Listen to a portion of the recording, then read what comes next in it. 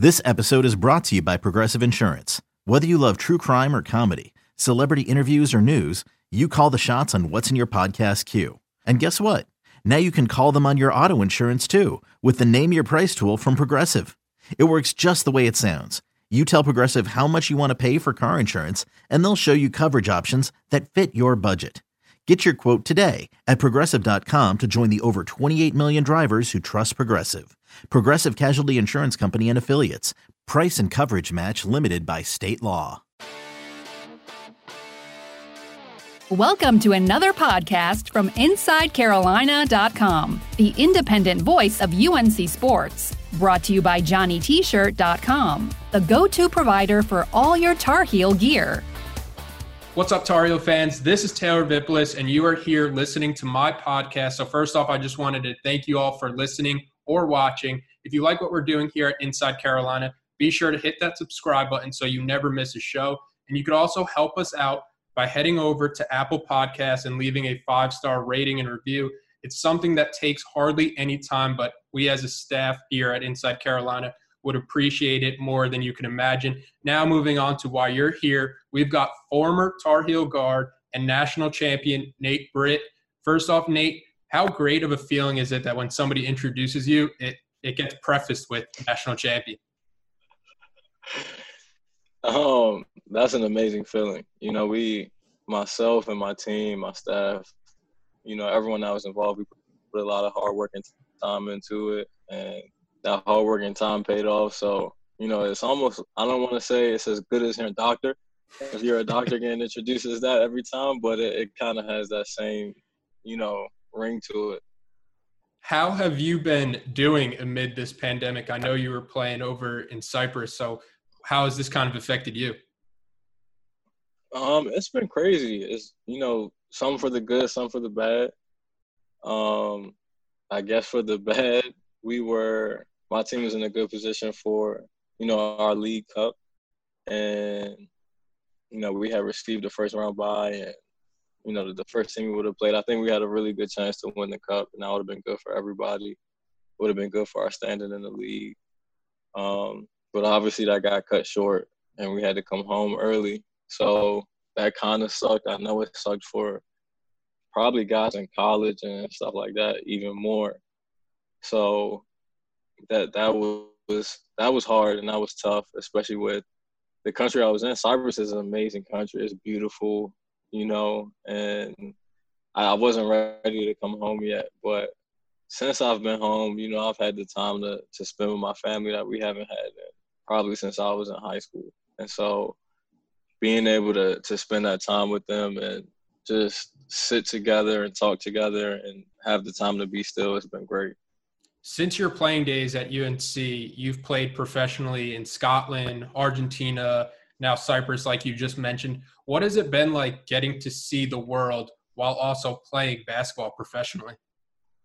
Yeah, it's amazing. And, you know, I got a taste of that when I played for like the U18 Brazil, the USA team when we went to Brazil and competed out there. And you know, that experience was an amazing one that I really enjoyed, and I knew that I would like, you know, if I had the opportunity to play overseas, I would enjoy that a lot. And I have enjoyed it. It's been so fun and so you know, enjoyable to indulge in different cultures and different ways of living, and just seeing the different scenery from different countries. Like Scotland is you know, the UK, so it's gray all the time. It's always raining. It gets extremely cold in the winter. But, you know, I was able to enjoy that. And, you know, transitioning from there, being in Argentina and even in Cyprus, you know, it's always sunny, the sun's up. In Cyprus, it's an island country, so you were surrounded by water. You're always pretty much on the beach and stuff like that. So, you know, I've been able to see different dynamics and different settings, and I've loved it. I'm going to have to come visit next year in Cyprus if from here and you're talking about that. It's definitely worth it. But another thing that's changed since your playing days at UNC, besides seeing the world professionally, you've also started the vegan life. What came into that decision, and Has that been difficult at all as a professional athlete, balancing the vegan lifestyle with kind of like your workouts and everything? It actually has, and it's not now, but the transition was extremely hard. And I guess what started it was What the Health, and that was, the movie flying around that everybody was watching. I think my senior year, around the time that I graduated in 2017, and that pretty much scared me into being a vegan, and so, or trying it at least, because I didn't go vegan after that, but I tried it, and I wasn't able to do it at the time because I kind of cold turkeyed it and went from 100 to 0, which my body wasn't used to, so I wasn't able to sustain the energy that I needed to get through just a simple workout. And I had to go back to eating the ways that I was before that, and it piqued my interest though. And so I started to research the effect of different kinds of foods and stuff like that, especially on athletes. And I learned different things. I learned a bunch of different ways to make that transition. I learned some of the things or nutrients that you may be missing out on by not eating, maybe certain meats or dairy or anything that, you got to cancel out when you decide to go vegan. And, throughout that process, I don't want to say I perfected the best way to do it, but, I figured out how it would work for me. And so about a year now, close to a year, I've been, pretty much vegan and haven't had, any diet outside of that. And, it just took that time from 2017 to now to just, really figure out how to do that. That's interesting to hear, but I wanted you to take us back to a young Nate Britt growing up in the DMV. I've seen articles where you were saying you wanted to go to UNC back in like your middle school days. When did you know that you wanted to go to UNC, and how did you come up with that decision? So my dad is from North Carolina.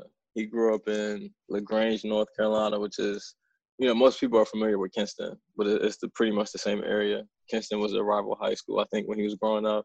So even though I was from D.C., I had family in North Carolina, and that made me, instantly grow up a Tar Heel fan. That 2005 team was probably my favorite team ever, like in basketball ever, whether it be NBA, high school, college, whatever. That was my favorite team ever. And pretty much since then, it was, if I can go to the school, if I'm fortunate enough to go and play basketball there, that I would do that. And so, just throughout my career, God has blessed me with, the talent and different opportunities to put me in a position to be able to go to UNC. And luckily, I was able to do that. Can you tell us about the first time you remember meeting and speaking with Coach Williams? Oh, the first time. I have no idea, to be honest with you. I think the most impactful time was probably when I was in his office. The first most impactful time was when I was in his office. I think it was after they had offered me a scholarship, and we had talked about that a little bit, talked about, really what he saw in me as a player and how I could benefit the program and stuff like that. Because I was ready to pretty much be done with the recruiting process. I did commit pretty early, which was the beginning of my junior season in high school, and I just wanted to be done. I don't know how the recruiting process is now with the parameters of calling kids and stuff like that, but it was hectic then, and the amount of time that was being put towards that, it was a lot of pressure, and I just wanted to be able to play. And like I said, we had that conversation, and I was, really at the point of wanting to be done with a school. And so, we talked, and a combination of me having that conversation with him and my unofficial visits to the campus and stuff like that, I was sold, and I was ready to, become a Tar Heel. I want to get to the bottom about one of the folklores around one of your visits. I'm not sure how well known it is to fans, but I know there's a famous pickup game among UNC players when you came in as a recruit going up against Kendall Marshall. Can you tell us about that game and what went down? Was it true that you were giving him buckets? I do remember being there and playing, and I think I did give Kendall a fair share of buckets and some of the other guys on the team as well. But I remember playing with Hook, with John Henson, and for some reason I wasn't nervous. Like, these are guys that, I was watching on TV all the time, and I think that Slam magazine had just came out when they were all on the front and the UNC jerseys wearing the cool grays, and like, I'm idolizing these guys. But for some reason I didn't really have that nervous energy when I was there, and I think I was on John Henson's team. We ended up, I think we might have lost one game the whole day, and I was pretty much running the show. So that was enjoyable, and it just felt good that, it had been confirmed that I could kind of hold my own against these guys that I idolize and look up to every day. And it was just a fun experience. That trip was amazing.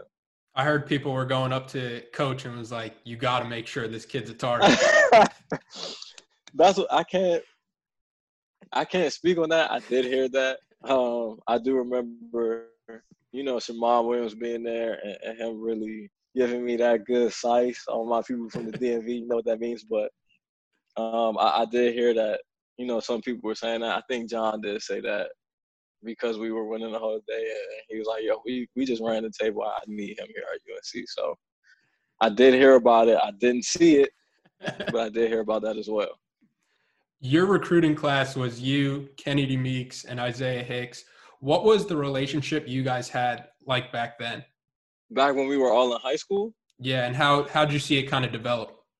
Yeah, it's crazy because none of us are really that close. I mean, if you know Isaiah, you know how he is, and his head is down at all times. So it was hard to, really connect with Isaiah then. And we had played together at Adidas Nations. They had a few camps, and so I think we were both Adidas kids, and we were at that camp all the time. But Isaiah played basketball, and then he was, out non-existent after that. And so there wasn't too much there with Isaiah. We just knew each other and had crossed paths a lot. And Kennedy, when I had went to Oak Hill, one of Kennedy's closest friends, Darius Thornwell, went to Oak Hill with me. And so, we kind of had a relationship through Sendarius. And I remember Kennedy considering some other schools, and I think Georgetown was one, and some other places. And I was already committed, and I just remember, every time I saw him, like, bro, you got to come to Carolina. Like, what's the holdup? What are we waiting on? You the last piece. It's already me and Isaiah. Let's go. And so, but that was really it. And then obviously as we got to school, everything changed, and I'm still close to Kennedy and Isaiah. Kennedy is my best friend now, and so our relationship really transformed when we got there. Those two were McDonald's All-Americans coming in. Did you feel like you were kind of slighted that you should have been on there when you kind of saw those rosters come out?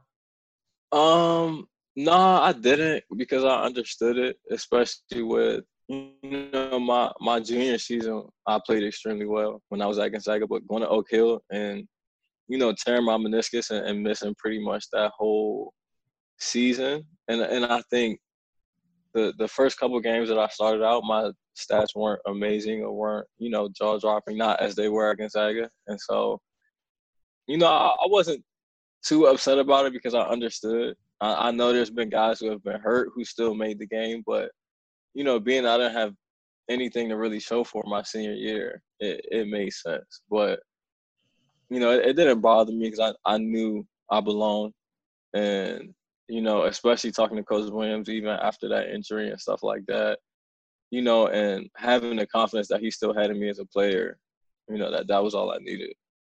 Having been through it all at UNC and you came out of it with a national championship, what's the best advice you could give to the incoming freshmen who are kind of coming in the same way you did, wide-eyed and not really knowing what to expect? Man, that's tough because there's so many different aspects of adjustment when you're coming in as a freshman. Like, one, Carolina being, the best basketball program in the nation, it's not like you're not just coming to play basketball, you're coming to represent that and all that UNC is, not just as a player, but as a student athlete. And I think the best thing I could say is find a senior or find a junior that you feel like is where you want to be or exemplify the things that you want to exemplify as not only on the court but off the court, and just try to get under their wing as much as possible. If you have one of those guys, they'll help navigate you through everything. And you know how Carolina is a family, it's a brotherhood, and that's in all aspects of the university. So I think that's the best advice I could give you, because just one thing wouldn't cover everything. I think that's the only thing that will cover everything that you might go through. Coming into UNC, you started as a true freshman your first 16 games. What was that experience like when you're getting thrown into the fire right away? It was crazy. I mean, and like you said, it was thrown into the fire right away. Like, I think one of those games was against Louisville, and they had Russ Smith when I think he was a senior at the time, and he was putting up 30s and 40s regularly. It was a lot of different things to handle, but it was fun. I enjoyed it. Like, and it was, Coach Robinson had to really put it in perspective for me, because I do feel like I was putting a lot of pressure on myself, because I wanted to do the best that I could to represent the university and the team, the best way possible. And, he told me, enjoy this. Like, this is your dream school, and you're coming as a freshman and you're starting. So enjoy this time. Like, just take it all in and embrace it and enjoy it. And I was able to do that. And, even though we had some ups and downs, like we had some pretty bad losses during that time, but we also had some really big wins as well. So, I enjoyed it. It was fun. I'm always curious to hear about the stories of, where you got your jersey number from or why you chose to wear it. So why did you choose to wear 0? Because that seems like a pretty unique number. Yeah. Just growing up in the DC area, it's especially playing basketball, because that's our number one sport, and we have so much talent. And, people who are so highly skilled coming out of the area, it's really a dog eats dog world for youth basketball in that DC area. And so, I had a lot of people against me, and a lot of people telling me I wouldn't, be able to achieve certain things. And so that number was always a reminder of that. It was always that nobody's with you, nobody's on your side. I mean, outside of obviously my family and close friends and stuff like that, but nobody thinks you can go to Carolina, or nobody thinks you can be all that you want to be as a basketball player. And so I kind of wore that number as a reminder and always played with that chip on my shoulder. And, I really did have grown adults. Like, I can remember a grown adult coach telling me, you'll never be on this level. You'll never play high major basketball. Everyone telling me things that I couldn't do. I remember when I was going to high school, like, getting told that even though as good as I was, and I was still, on that radar for being, a really good player in the area and in the nation, there was coaches telling me, like, you're too small, you're too skinny to play on the varsity level. And this, that, and the third. And, I end up playing varsity as a freshman, end up making a game-winning shot in one of our games in the Iolani Classic, the tournament in Hawaii, the Nike tournament in Hawaii. So, I was still able to do and accomplish a lot of things that I wasn't expected to. And that's partially because, I kept that reminder with me at all times and played with that chip on my shoulder. That kind of ties into the next question that I wanted to ask you, where, one of the negatives to playing at North Carolina is you're always in the spotlight. And because of your status on the basketball team, people feel that they either, have the right to talk about you or, tweet at you negatively or message you on social media. How challenging was that at times, having to deal with all that? It was extremely challenging. I mean, especially for a guy in my position where you don't have the biggest role on the team and you're not I guess you could say one of the star players, but you do have a role on the team and you do impact the team. It's kind of that middle ground where it's just enough for you to always be to blame or you to always be the person that a lot of people want to come at for some of our, losses or misfortunes as we play through the season. So, it was extremely tough for me and people get extremely disrespectful.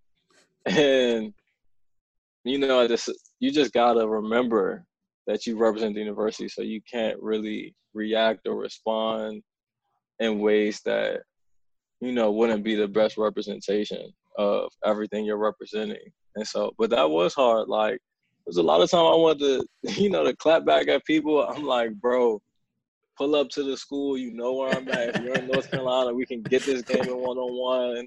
And I don't play for free.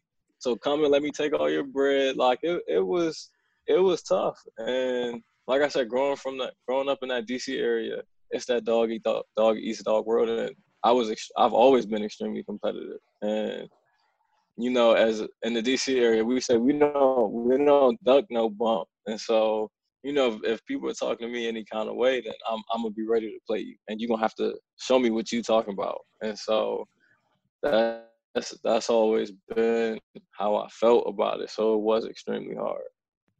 On the opposite side of that, what is it like being on the stage at North Carolina and you have kids coming up to you saying that, you're their favorite player or along the lines of kids looking up to you?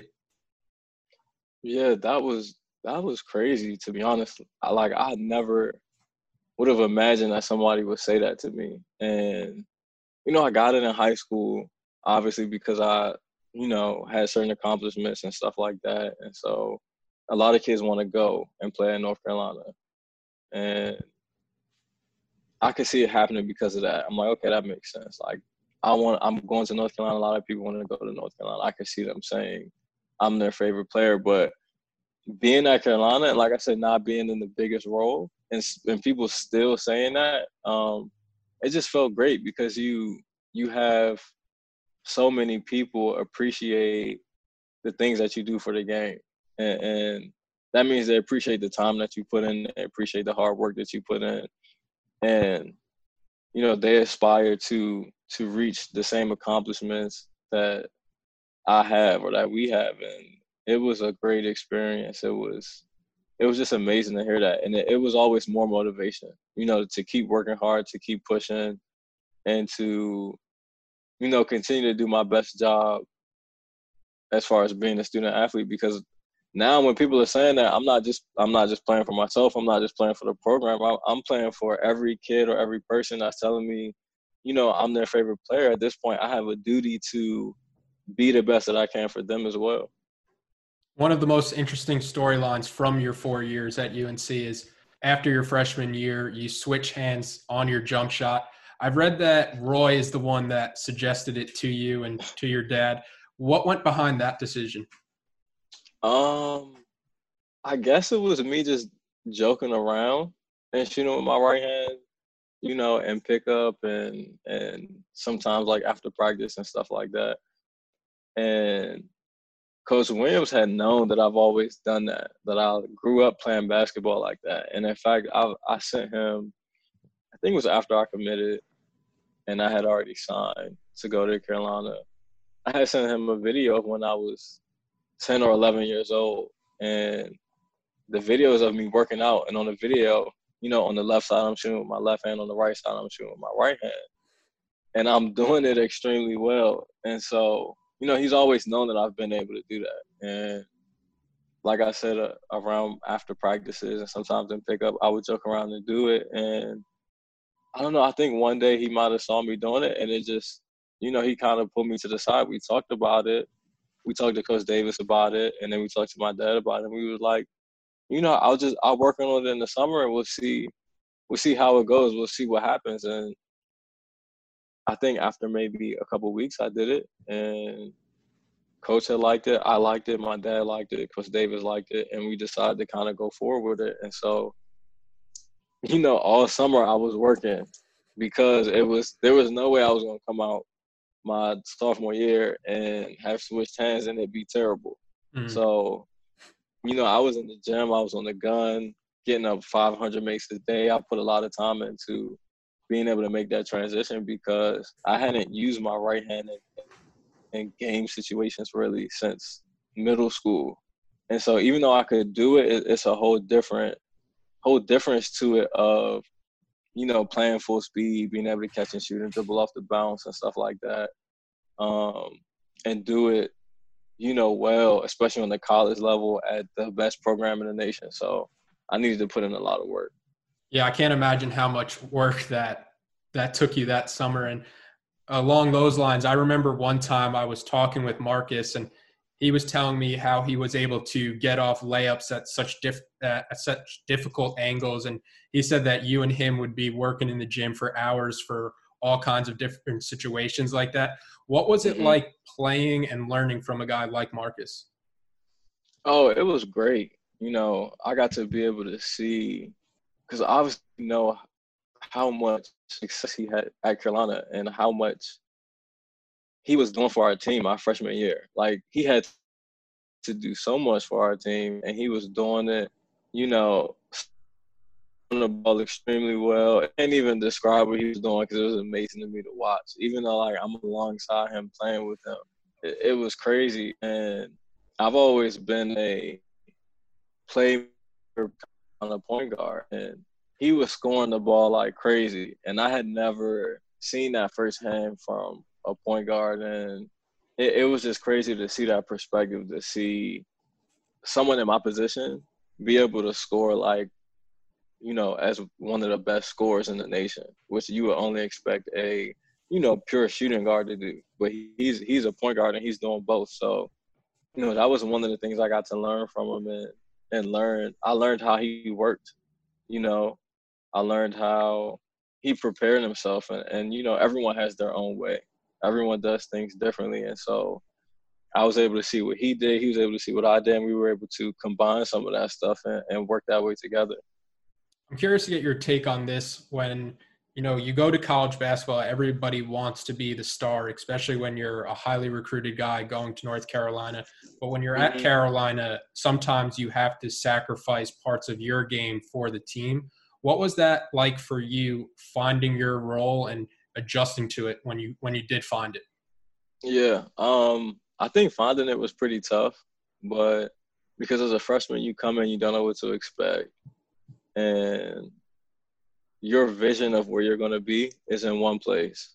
And obviously, the team's vision or the vision for the team it may be in a different place. And so, once that is realized, you just kind of got to accept it and understand that this is for the greater good of the team. And, you go to Carolina to win a championship. And so, honestly, for me, if we weren't winning a championship or if I didn't choose this university, it would have been a lot harder because, if we're not good enough to win games, what am I sacrificing my role for to not win games? And so, there was a lot of different schools that I could have went to. And if I went to those schools, it would have been better for me individually. And I probably would have never won a championship. So, when I chose Carolina, that's what I chose it for. I chose it for winning a championship and being able to play, in the best games at the highest level, night in and night out. And when it was time to make those sacrifices or accept that role, it wasn't too hard for me because I had that to keep in mind. It was hard, and there's a lot of trials and tribulations with accepting that role and doing the best that you can. But I had to keep in mind that I'm here for a bigger purpose. I'm here for a bigger reason. And that bigger purpose and reason is for us to be the best team in the nation and to win a national championship. And, in doing that, I was able to be the best that I could be in that role. And that is something extremely hard to do. That I think that's a lot harder than being the best player on the team or being a player who might not have too much of an impact or doesn't play at all, because you're in that in between and you have to figure out how to be the best of being in between those two positions. And so, like I said, just keeping that in mind, I was able to push through and be the best that I could. And then I had a great coaching staff and great teammates, and my staff was always reminding me my importance. And, Coach Williams even, talked to me and put me to the side a few times and talked about, like, this game, we would have lost that game without you. You really kept us in the game, or, we didn't have anything going and you made, 6 plays in a row for us that were, if you weren't here and we didn't have you on the team to be able to do that, we would have lost this game. And that happened a lot of times. And I always had, my staff and my teammates reminded me of that if I got to a low point and didn't feel like I was significant, part of the team as well. So that helped too. And winning a national championship helps. I'm pretty sure, right? Of course. All right, Nate, I wanted to take a quick break here so I can remind everyone about Johnny T-Shirt. As a locally owned business to Chapel Hill, they need your support more now than ever. They're always having sales over there, so you can be sure you're getting the best price on the best Carolina gear. We're all at home right now watching the Last Dance documentary, so why not get a Carolina MJ jersey? Because after all, that's where Mike became Michael. Johnny T-Shirt has got you covered with whatever you could want when it comes to Carolina apparel, and their customer service can't be beat. And don't forget, Inside Carolina premium subscribers save 10% off their orders.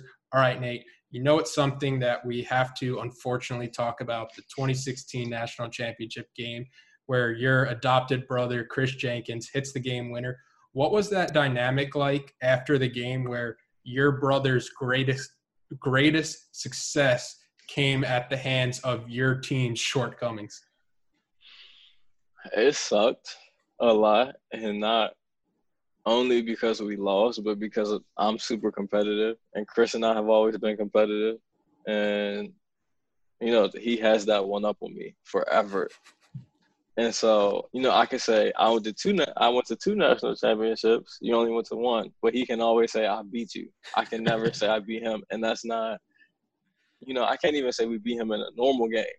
Like, the only time we ever played each other, he won. And like I said, we're super competitive. I remember, we would compete in high school. We're on the same team, but we're trying to score more than each other. So we had a crazy competitive relationship. So that part of it really sucked. It still sucks to this day, but it is what it is. But at the same time, I was happy for him. If Villanova was going to win any kind of way, as bad as it hurts all of my Tar Heel family to say this, I'm glad that they won by him winning the shot. I mean, him making the shot and winning the game in that way, because, it was a success for him. And anything that's a success for him is a success for, our entire family. If Ryan Arcidiacono made the shot, it would have been way worse. So I'm glad that it was him. Do you ever talk about what if he missed the shot and you guys go to overtime? Because I don't think there's any doubt UNC wins that.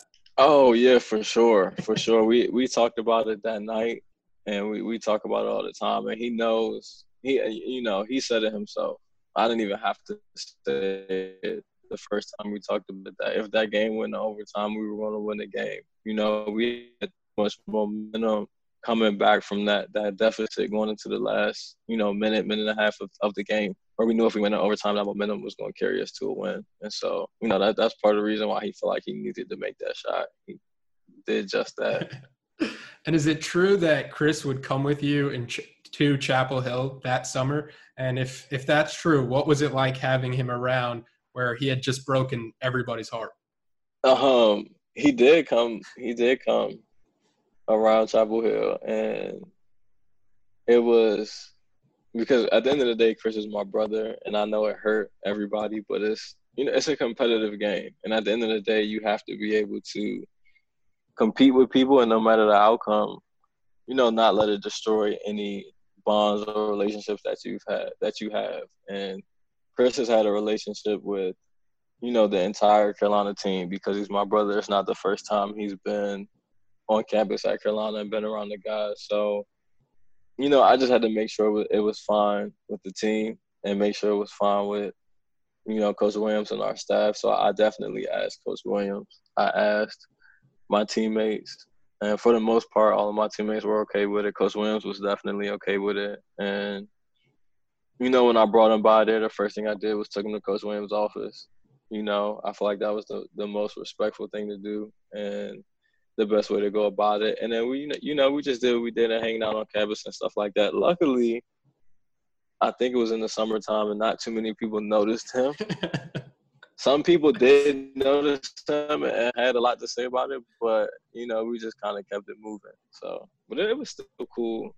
At that point, it didn't bother me anymore. Like, you got to know that I've been with Chris for a whole summer now. And you had heard everything that he could say. Right, exactly. I heard everything from everybody that's around the DC area that they could say as well. So it's nothing for me at that point. Speaking of that summer, I talked to Justin Jackson, and he was saying how hard everyone worked that summer in particular with the goal in mind of the redemption tour. What do you remember from that off season heading into your senior season the most? I think the thing I remember the most is it was either the first day of conditioning or the first day of weights.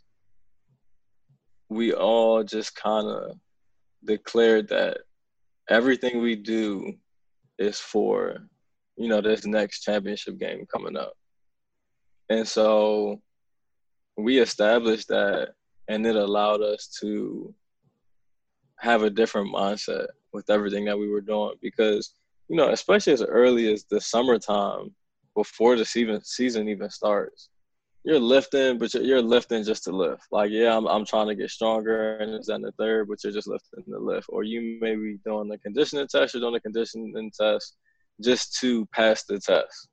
And we had, adopted a different mindset of every single rep of every single thing, every single sprint was to win the national championship game. So we're doing it with a different intensity and a different purpose. And I think that set us up for the practices and how we approached every practice and how we executed in every practice, and then to the games and then to the tournament when it came down to that time, because there was a few games that we could have dropped. And I think that intensity and that mindset that we adopted from, when it all started pushed us through and got us over the hump against those teams that we could have lost to. During your senior season, you went to Hawaii. Your sophomore season, you went to the Bahamas. Obviously, when you go to trips like that, winning is the most important goal. But can you just explain to fans how fun those trips are for just the non-basketball reasons? Oh, my gosh, those trips are amazing. And that's one of the things you really don't take for granted with being a player at one of these big programs like Carolina's, that you get the opportunity to see stuff like that and experience things like that. Like Nassau, the water is bath water. It's the most perfect water. You can see through the water. I mean, being on the beach and just hanging out there, it was a blast. And I had never been to a beach like that or experienced anything like that. We had, they have the slides and the all the different things that you could be doing out there. That's so much fun that, we got some time to be able to experience, because we are out there to win and to play.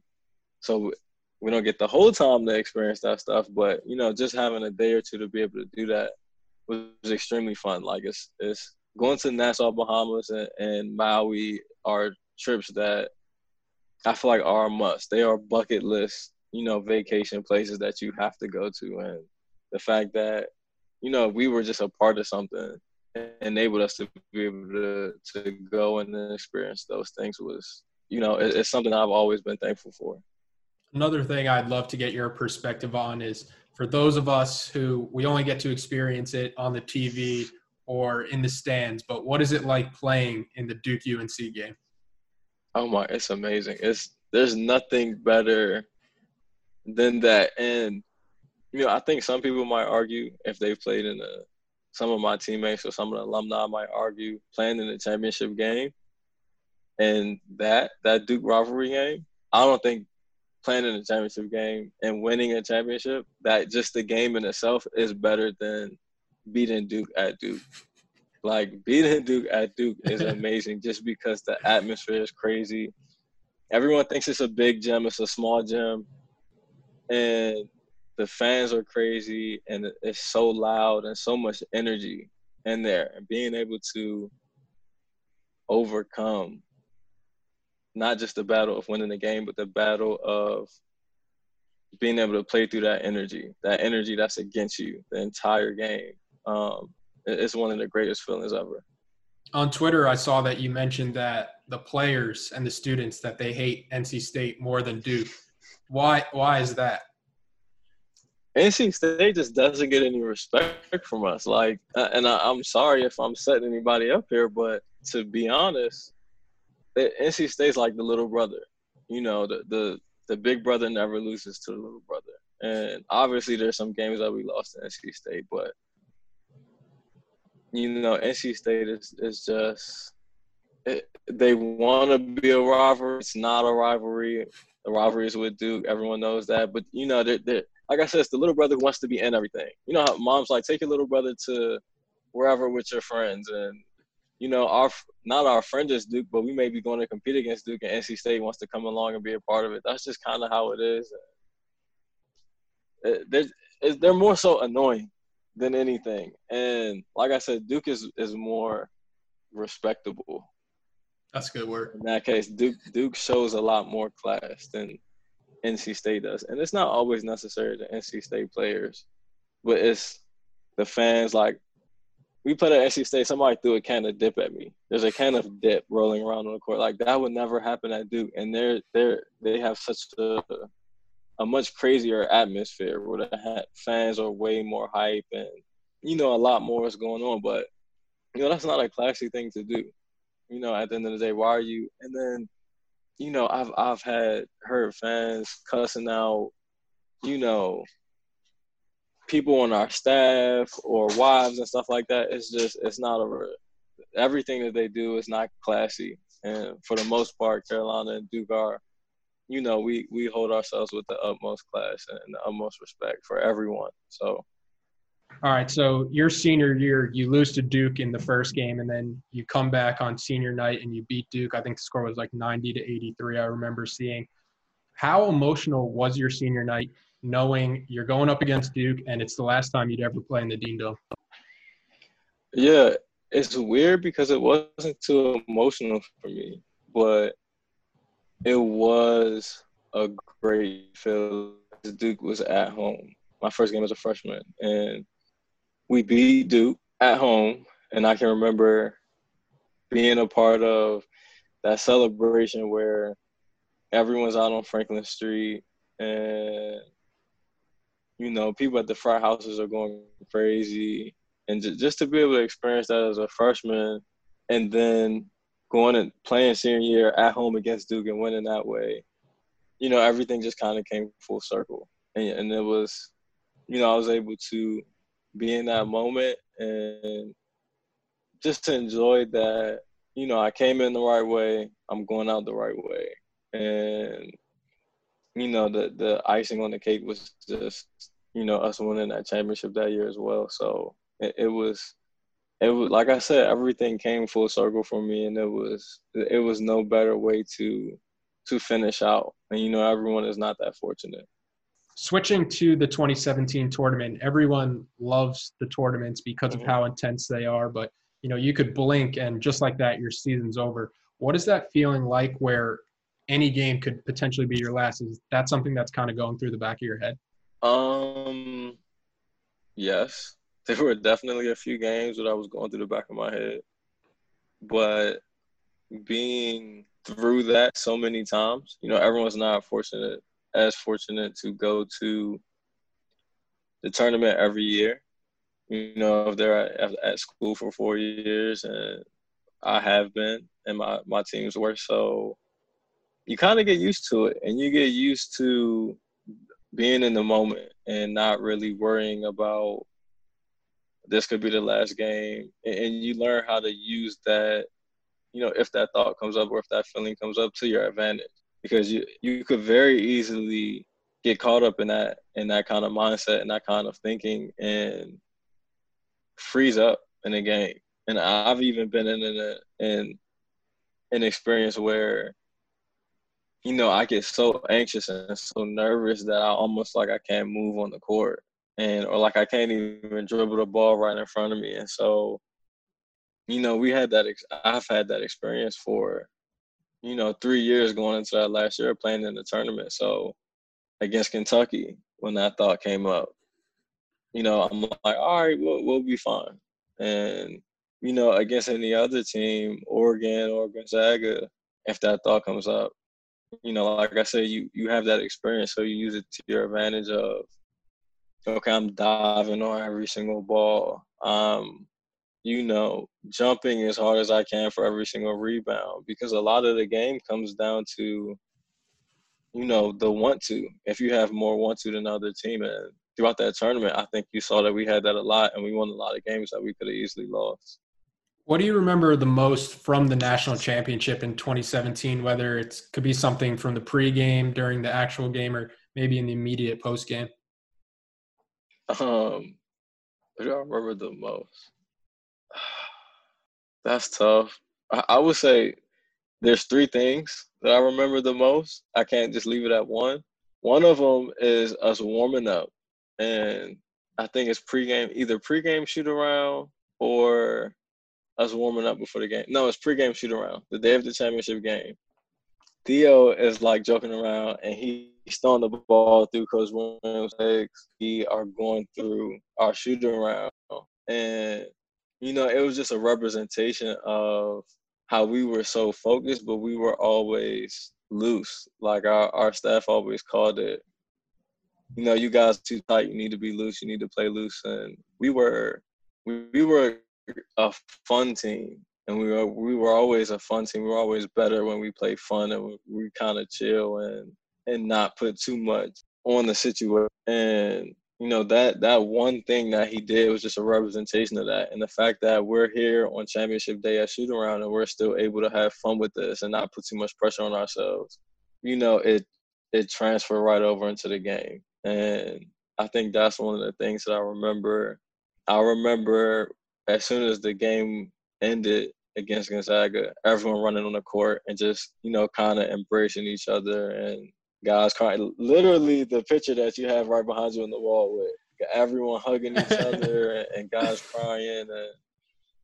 And that moment, and then the last moment is us being up there on that stage and taking the pictures, and Theo and I dancing, and just that whole experience with that, because we had finally overcome it. It was, the weight was lifted off our shoulders, and it was like we can finally relax and chill now, because when we were in the Final Four, we were not relaxed at all. Like, we had that list, but we were still on a mission, and it wasn't really like we were too much being in the moment of having fun as far as everything that comes with being in the Final Four, because it's a whole different experience. And I even remember, because Rob saying, you guys went to back-to-back Final Fours. You got to enjoy this. Like, people never go to a Final Four. And you guys have been to back-to-back, and we're like, yeah, but we got to win this year, so we're still locked in. And, that was the point, being on that when we didn't have to be locked in anymore. I've heard about the 2016 team after losing the national championship, like the sad stories and like trying to go to Whataburger when it was closed. But what was the night like in 2017 when you guys win the championship and, you're partying with people like Johnny Manziel, OBJ, Trey Songz, Devin Booker? What was that night like? It was amazing, just because, those guys wanted to be in our presence. And those were people that obviously we were looking up to, who were, on different levels where we wanted to be in their careers. So, I mean, just OBJ alone, the fact that he was at the game, the fact that he was, really behind us and wanting us to win this game, and the fact that he wanted us to, hang out with him or whatever, it was so cool. because, like you said, that 2016 year coming back to campus, it was so dead. Like, it literally felt like everyone had just lost their best friend. And it hurt us because as we were going to the next round in the tournament that year of 2016, you could feel how electric campus was. Like, that energy was a different kind of energy because everyone was watching, everyone was tuned in. And so we bring back, and then energy is more. It's more energy. It's more electric. And then the same thing as we go to the next round. Then after the championship, we come back, and it went from, like 100-0 to no energy, no electricity. And I know for me personally, it hurt a lot because I felt like we had let our fellow students down, our faculty down. I felt like we let everyone down that was a part of the university. So that next year, being able to go experience that with them, and then being able to come back to campus and then welcome us with, open arms and warm hearts, and that electric feeling to still be at that same level, if not more. If it was, I loved it. Like, it felt so much better than this year. Going along those lines, when you win a national championship, and even to a lesser extent when you win at Cameron, what's it like knowing that waiting for you in Chapel Hill is 20,000 people ready to party with you? Oh, that is great, because when you're in the game and you're in the moment, you don't really realize the atmosphere around what's going on, and not just in the gym, but from the people watching from home to everyone on campus. You don't really – you're so locked in to just the court and the court alone that you don't really think about that. And so afterwards, when you're like, wow, all of these people were paying attention to what we were doing, and they were a part of this experience. And then it's that embrace, and you get to, enjoy that feeling of, we didn't just win, like us players and us staff, but everyone won. Every student, every faculty member, every alumni, everyone won that. And so it kind of represents that. And it represents, that you just did something. Like, when you won that game not just for the team or not just for yourself, but for everyone that's a part of the program. eBay Motors is here for the ride. Remember when you first saw the potential? And then through some elbow grease, fresh installs, and a whole lot of love, you transformed 100,000 miles and a body full of rust into a drive that's all your own. Look to your left. Look to your right. It's official. No one's got a ride like this. There's nothing else that sounds like, feels like, or looks like the set of wheels in your garage. With over 122 million parts, you can make sure your number one ride or die stays running smoothly, so there's no limit to how far you can take it. Brake kits, turbochargers, engines, exhaust kits, roof racks, LED headlights, bumpers, whatever your baby needs, eBay Motors has it. And with eBay Guaranteed Fit, it's guaranteed to fit your ride the first time, every time, or your money back. Plus, at these prices, well, you're burning rubber, not cash. Keep your ride or die alive at ebaymotors.com. Eligible items only. Exclusions apply. Okay, picture this. It's Friday afternoon when a thought hits you. I can spend another weekend doing the same old whatever, or I can hop into my all-new Hyundai Santa Fe and hit the road. With available H-Track all-wheel drive and 3-row seating, my whole family can head deep into the wild. Conquer the weekend in the all-new Hyundai Santa Fe. Visit HyundaiUSA.com or call 562-314-4603 for more details. Hyundai, there's joy in every journey. To close the podcast, last question for you. What is the funniest Theo Pinson story that you could tell without anybody getting in trouble? I've heard some bits and pieces of good ones. I've heard when he got sick at Chipotle, and I also heard something with the mile run. Somebody told me to ask him about that. The mile? I don't remember the one with the mile run. I do remember Chipotle. I was there for that. That was hilarious. I still think the funniest one to me that I can remember off the top of my head, because the Theo Pinson stories are, there's a million stories with him, but the funniest one to me was the conference when, he wasn't a part of the conference and he just walked in and was pretty much like, oh, y'all need me? And or whatever he did, that was the funniest one by far. And obviously I didn't see it till after, but that was the funniest thing I think he's ever done. And he's always full of jokes and full of life.